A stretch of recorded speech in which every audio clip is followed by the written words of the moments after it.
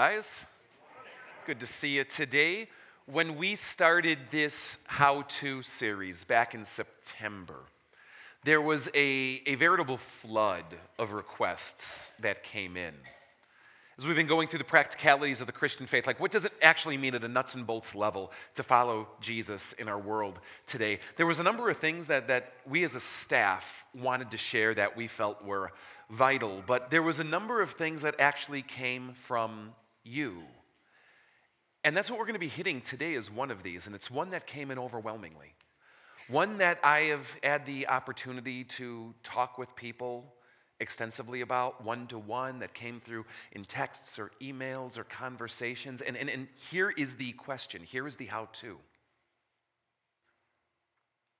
How do I deal with loneliness? Today we're going to be talking about how to be lonely. And the Bible actually speaks into this.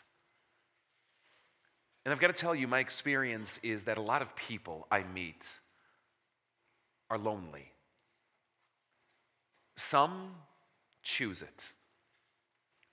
In the pursuit of dreams or careers or goals or agendas, they sacrifice other people. Oftentimes, it's not an intentional choice going, I will sacrifice my wife and children for this. It just kind of happens. As the priorities shift to this, meaningful human connection gets relegated to that with the self-imposed lie that it will always be there. That it's stable and secure and foundational, so I can count on it no matter what I do to feed into it. And so some, unwittingly, I would add, end up choosing loneliness. You move away from family because land is cheaper an hour away. You take a new position. And in so doing, you move out of state and sever connection except for social media with your closest friends. You move away to college. And your entire support network is now somewhere behind, and it just happens in the process. Some, I find, want to change it. They know they're lonely and they want to change it, but they're afraid to do anything about it. They're afraid to let their guard down. They're afraid to step across their own emotional line to engage with another human being that they don't know and don't have 25 years of history with. They're afraid to get involved. They're afraid to let people see who they truly are. They're afraid to be honest and genuine because maybe I'll be judged. Maybe I'll be rejected. Maybe I'll be laughed at. Maybe they'll think I'm weird. Maybe it will be awkward from here on out. And it strikes me, most of us have really never left junior high. At least emotionally. And some have loneliness thrust on us. Your husband dies, and there's nothing you can do about it. She leaves you. She breaks up with you. You have a falling out with the person closest to you in your life. And you know that to backtrack into that would be in some way toxic or damaging. But it doesn't change the fact that now what remains is this sort of gaping hole of loneliness. Now, my experience is a lot of people are lonely. How about you? I find that people can surround themselves with people and still be lonely. People can stand in the middle of a city like Chicago with so much energy and so many people all around and be utterly alone right there in the middle of a crowded city block. I've met people who can be in a family. I'm talking a big one. Or you even have the in-laws living with you and there's kids everywhere, and yet they feel utterly alone in that place. I've met people who go to schools 500 people in their class, and they don't feel like they're actually in connection with anybody. I've met people who moved to neighborhoods and have lived there for 15 years and still don't know their neighbors, and they don't know them, and feel alone. I meet people who come to churches, and we sit in a room with 200 people.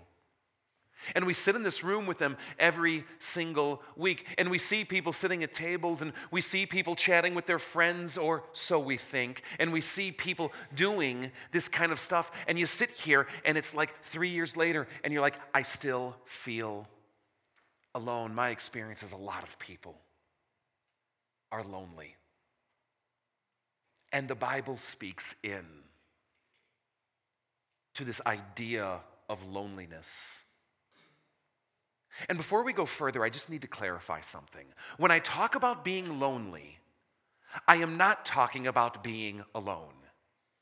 Because loneliness and being alone are two very different things. Most people don't believe this when I tell it to them, and only those who know me actually really well get this, but I'm actually an introvert, which means I love being alone. It's when I'm alone that I refuel. I come out of this on Sunday morning, and I have to sleep in a comatose state for 36 hours. You know what I mean? Other people feed on this, and I'm just sever all human contact. And the family knows, give Dad a wide berth. It's Monday. There is not going to be more than one-word answers coming today. I think it's because of that. There's this story of Jesus I want to read you today, and I resonate with this because we all want to make Jesus in our own image, don't we? And I just kind of read into the lines of this, I think he gets my struggle. This comes out of Mark. It's chapter 1. Let me set the context for you really quickly. Jesus comes out of the scene, and he does some pretty amazing stuff. He casts a demon out of someone publicly, and everyone sees it, and everyone is mesmerized by it. And they start bringing their sick, their demon-possessed, their hurting to Jesus.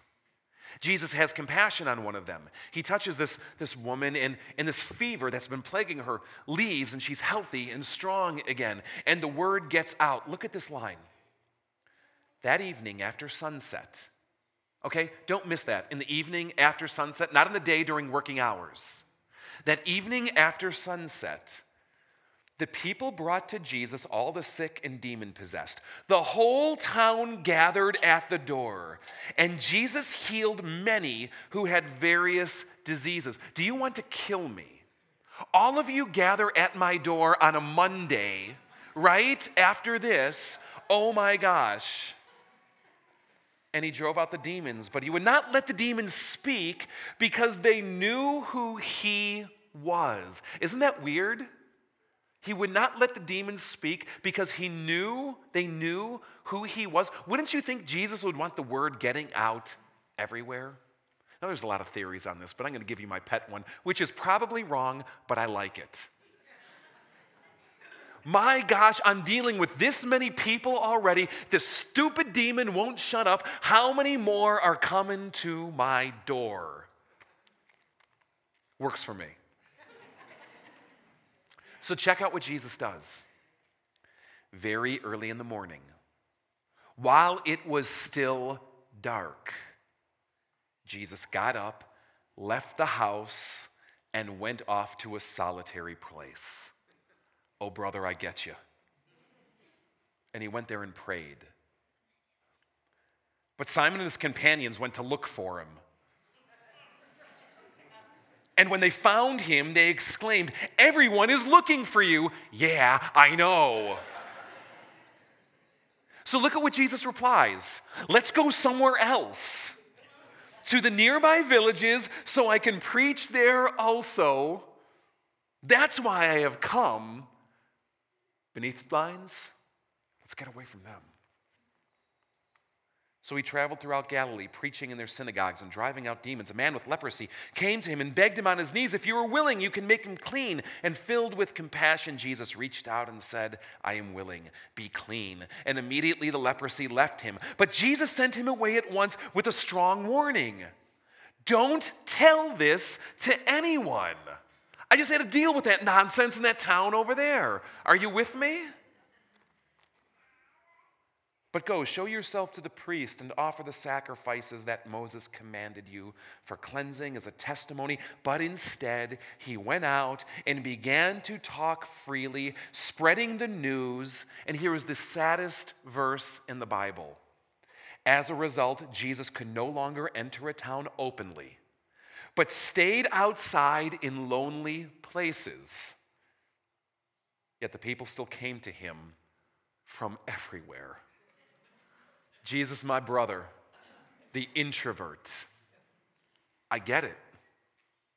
Because loneliness does not mean being alone.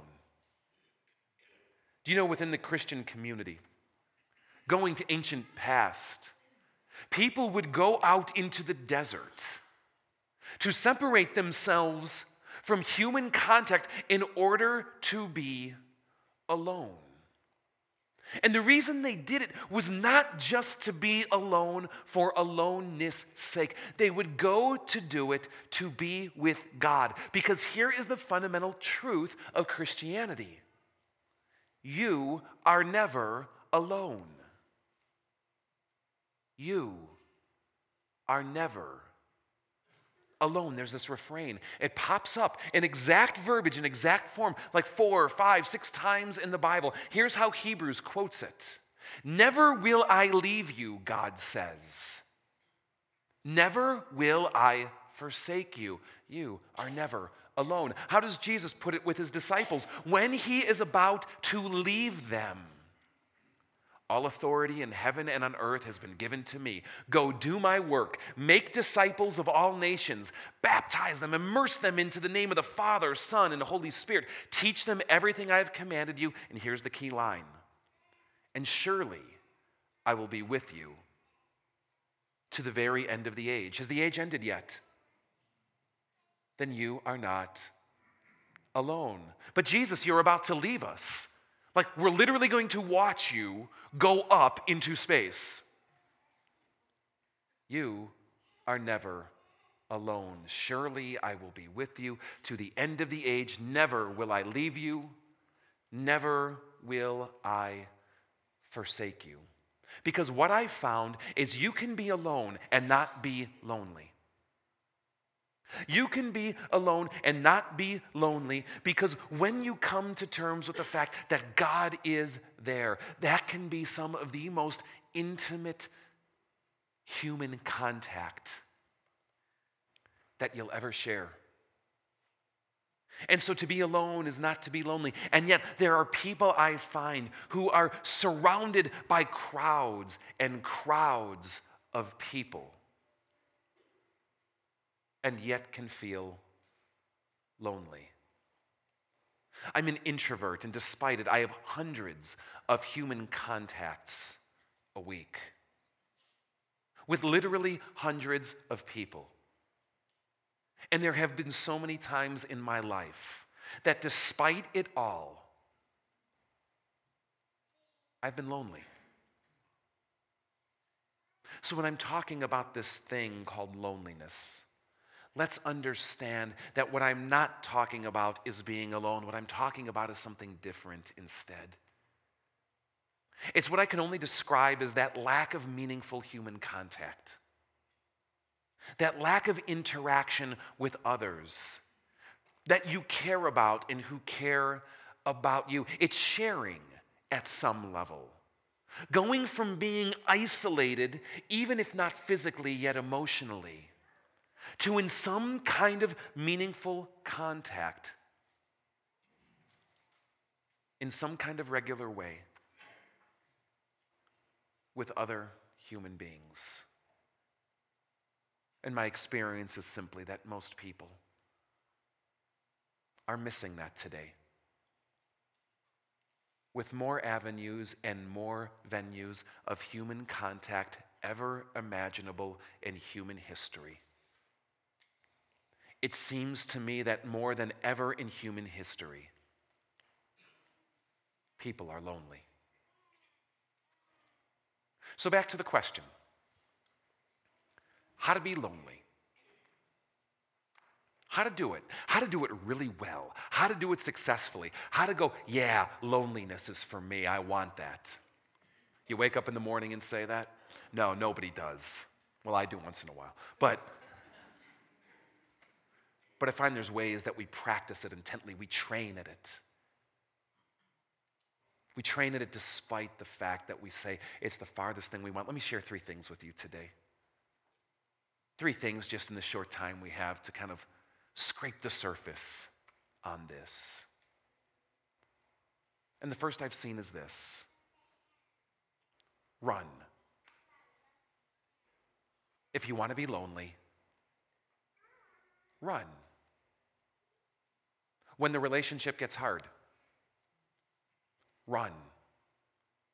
When the friendship is inconvenient, run. When the interaction starts to cost you something, split.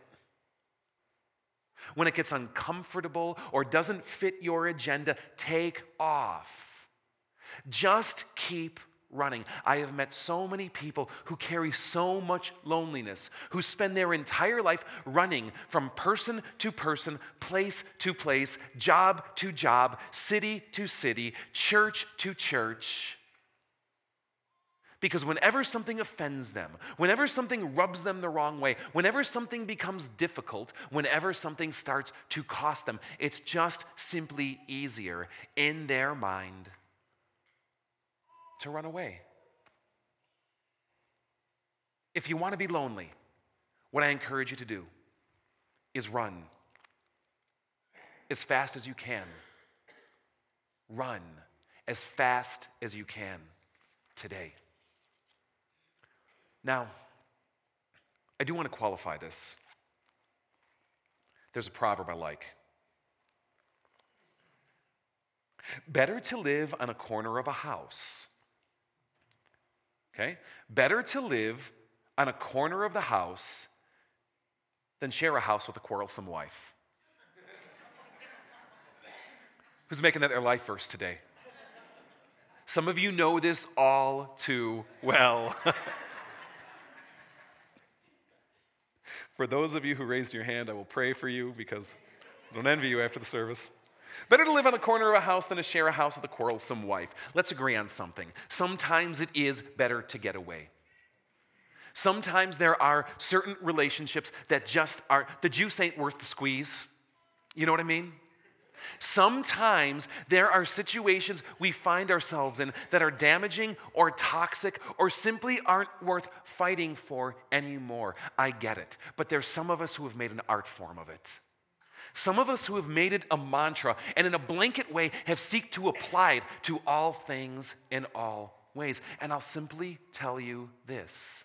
Sometimes it is better to live on the corner of the roof than to share a house with a quarrelsome wife, but understand that the cost of that may be loneliness. And so if you are going to run, you need to ask yourself, is it worth loneliness? Because that very well may be its wage. But see, the way of Jesus is often a very different way. Don't you find that to be the case? That the way of Jesus often seems to be a very different way than the way that our world kind of sees things and the way that we're naturally inclined to act. And while Jesus would get away for a time to recharge, to find intimacy with the Father, Jesus nonetheless was one who invested in the hard relationships. He was the one who wasn't afraid to interact. He was the one who would get into the messiness of life with other people, even when it would cost him, even when it was inconvenient, even when it meant putting himself on the line. I love how the writer to the Hebrews puts it. He says this, let us not give up meeting together, as some are in the habit of doing. Let's encourage one another. Be there for one another, investing in one another. All the more as you see the day of his return approaching. Are you lonely here today? are you running here today? Is it possible for you there may be another way? Here's a second that I want to share with you. Stay busy. Fill your life with busyness. Fill your life and your calendar with as many things as you possibly can, giving yourself no margin for organic connection with other human beings. It's interesting, and parents, we're all there together. Have you realized how, like, our kids don't just naturally get together with other kids to play? It's scheduled time. It's league time. It's organized team time with adults yelling at you and telling you how to play. Have you thought about this? We give ourselves no margin. And then we kind of boast in our agony, don't we? We all lament to each other about how our schedule is so busy, with a twinkle in our eye, as though we're accomplishing something great. Look at me, I suck, I fill my calendar. Aren't I awesome? And then we compare it. We laugh at the people. Yeah, I have nothing going on this week. And you're like, really? What's wrong with you? And how often, I wonder, do they look at us going, really, what's wrong with you? Fill your life with busyness. Some of us find ourselves in a place where it seems to be out of our control. We know that if we don't fill this calendar, it's all going to fall apart. And so we tell ourselves it's for a season. And sometimes necessity of life requires it. But don't think for a minute it comes without cost. Because what I find is that a season often becomes 2, often becomes 3, often becomes 4. Until before you know it, a season is the normal way of life as we live in eternal winter of lack of meaningful, organic connection with other human beings. And how many people that I can share with you and have seen myself doing in my own life, that after so many seasons of busyness, and our friendships fade, and we have nothing more to talk about with those that we love because shared experiences simply don't fit in anymore. In those rare occasions when there is a gap on the calendar, we don't know what to do. We're kind of caught, like, shifting from 5th to 1st. And the gears are grinding inside, and we don't know how to come out a red line. And so we fill it with more busyness just to fill the void. You know, I find that, like so many things, though, God has another way. God has a different way, different in his intention. Let me share this verse with you. You probably memorized it if you grew up in the church in 5th grade. And you probably laugh at it or ignore it like I do today. Remember the Sabbath day by keeping it holy. Do you realize that doesn't mean going to church? Read it. Exodus 20, Deuteronomy 5. It's 2 places, same command. It gives a different spin in each place. Exodus 20 will say, remember the Sabbath day and keep it holy because the Lord your God took a Sabbath day and made it holy, that he did work on 6 days and rested on a 7th. So you do work on 6th day, rest on a 7th. And rest doesn't mean lay around. Rest doesn't mean take a long nap, though it can include that. Enjoy my world. Enjoy my creation. Isn't 6 days enough to have to labor and toil and strive? How many of us can't even carve out one day? Even as I speak, how many of us here have our calendar loaded, our to-do list loaded, our tasks that we have to get to? When is the last time you've even taken half a day? Is it under any wonder that we're lonely? I love Deuteronomy's spin on it. Deuteronomy's spin on it is this: take a Sabbath day because you were slaves. Slaves don't get a day. Slaves have to work every day, but in God's hands you've been redeemed. You are no longer slaves. Embrace your freedom from slavery. How many of us willingly step back in to the pattern of slavery? The Catechism of the Catholic Church knocks this out of the park. I want to read to you today an excerpt from it on the concept of the Sabbath. God's action is the model for human action. If God rested and was refreshed on the seventh day, man too ought to rest and should let others, especially the poor, be refreshed. The Sabbath brings everyday work to a halt and provides a respite. It is a day of protest against the servitude of work and the worship of money. Do you ever think of Sabbath as defiance, as a protest statement against the absolute servitude to work and achievement that strangles meaningful human contact?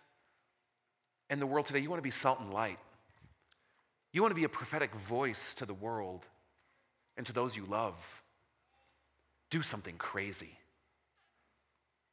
Dare to rest and show how God can hold not only creation but time in his hand. There's a story I want to share with you. It's one I need to read on occasion to myself. I've seen it set in different places. This one's set in Brazil. It's called The Fisherman and the Businessman. There was once a businessman who was sitting by the beach in a small Brazilian village. As he sat, he saw a Brazilian fisherman rowing a small boat towards the shore, having caught quite a few big fish. The businessman was impressed and asked the fisherman, "How long does it take you to catch so many fish?" And the fisherman replied, "Oh, just a short while." "Then why don't you stay any longer at sea and catch even more?" The businessman was astonished. "Well, this is enough to feed my whole family," the fisherman said. So the businessman replied, "Well, what do you do for the rest of the day?" And the fisherman said, "Well, I usually wake up early in the morning, go out to sea and catch a few fish. Then I go back and play with my kids. In the afternoon, I take a nap with my wife. And evening comes and I join my friends in the village for a drink. We play guitar, sing, and dance through the night." The businessman offered a suggestion to the fisherman. "I have a PhD in business management. I could help you become a more successful person. From now on, you should spend more time at sea and try to catch as many fish as possible. When you've saved enough money, you could buy a bigger boat and catch even more fish. Soon you'll be able to afford to buy more boats, set up your own company, your own production plant for canned food and distribution network. By then you will have moved out of this village into a bigger city where you can set up an HQ to manage your other branches." The fisherman continues, "And after that?" And the businessman laughed. "After that, you can live like a king in your own house, and when the time is right, go public and float your shares in the stock exchange, and you will be rich." And the fisherman asks, "After that?" The businessman says, "After that, you can finally retire. You can move to a house by a fishing village, wake up early in the morning, catch a few fish, then return home to play with your kids. Have a nice afternoon with your wife and have a nap, and when evening comes, you can join your friends for a drink, play guitar, sing, and dance through the night." And how many of you are hating me right now for the message I'm bringing? How many of you are sitting there right now going, you're just riling up inside? Take it up with him. Because I tell you, when I preach to you, I preach to me. And all I can share you is take it up with him. Fill your calendar and be successful. Just don't be surprised if the cost is loneliness. I'd like to share with you one more way. One more way to be lonely, to make loneliness a reality in your life today. Insist on your own independence. Make sure that you are autonomous, that no one is around to tell you what to do. No one is there to interfere with your plans, your agenda, or your life. That all relationships are kept at a surface level, friendly, but there's no place where you have to actually give of yourself. I love this line. It comes out of the beginning of the Bible. God has just made his creation. Sin has not entered the world. And God says it's very good. But you know what? It really wasn't yet. Look at what God says. Even in his perfect creation, if I can use such language, God says it is not good that the man is alone. You know, it might be better to live on the corner of a house than to share it with a quarrelsome wife. But it might be better. It just might be better to allow your autonomy and insistence on independence to take a back seat to more important things like sacrifice. Because real human interaction, marriage is a great example, but I'm not talking marriage alone. To really invest in another person and allow them to invest in you requires things like compromise, sacrifice, setting aside of your own desires and agendas, willing to put your dreams on a certain level of hold, maybe to never be achieved, for meaningful connection with another human being. And as long as you insist on your way all the way, your dreams and only your dreams, your freedom at all cost, I hate to say it, but I think the odds are in favor that you will be lonely. Jesus has a different way. It has a different vision for what humanity is supposed to be about. And it can be summed up in a word that gets bastardized today, but I'm going to go with it nonetheless. It's a word called community. Jesus never had a vision for isolated individuals all doing their own thing. Jesus had a vision for people who were interconnected and interdependent, with all the sacrifices and inconveniences that it would bring. Jesus had a vision of how it would manifest in this world today. He would use the word church for it, but not church how you think it means or what you think it should be. Something different than just a building that you go to. Something different than a collection of spiritual services to access, like going to a restaurant. A bunch of autonomous individual people eating from the same menu in the same place. No, he saw something different. Togetherness. People interacted. People doing life together. The Apostles' Creed would put it this way: I believe in the Holy Catholic Church. The universal church is what it means. The communion, the oneness of the saints, not people with halos on their heads and stained glass windows, those who call on Christ's name. A vision for a oneness among people who are different, who bother one another, who get on each other's nerves, who infuriate each other and make life inconvenient. But never, ever lonely. Here at FOF, we've tried to tap into this. We do it so imperfectly in reality. But let me share with you the dream.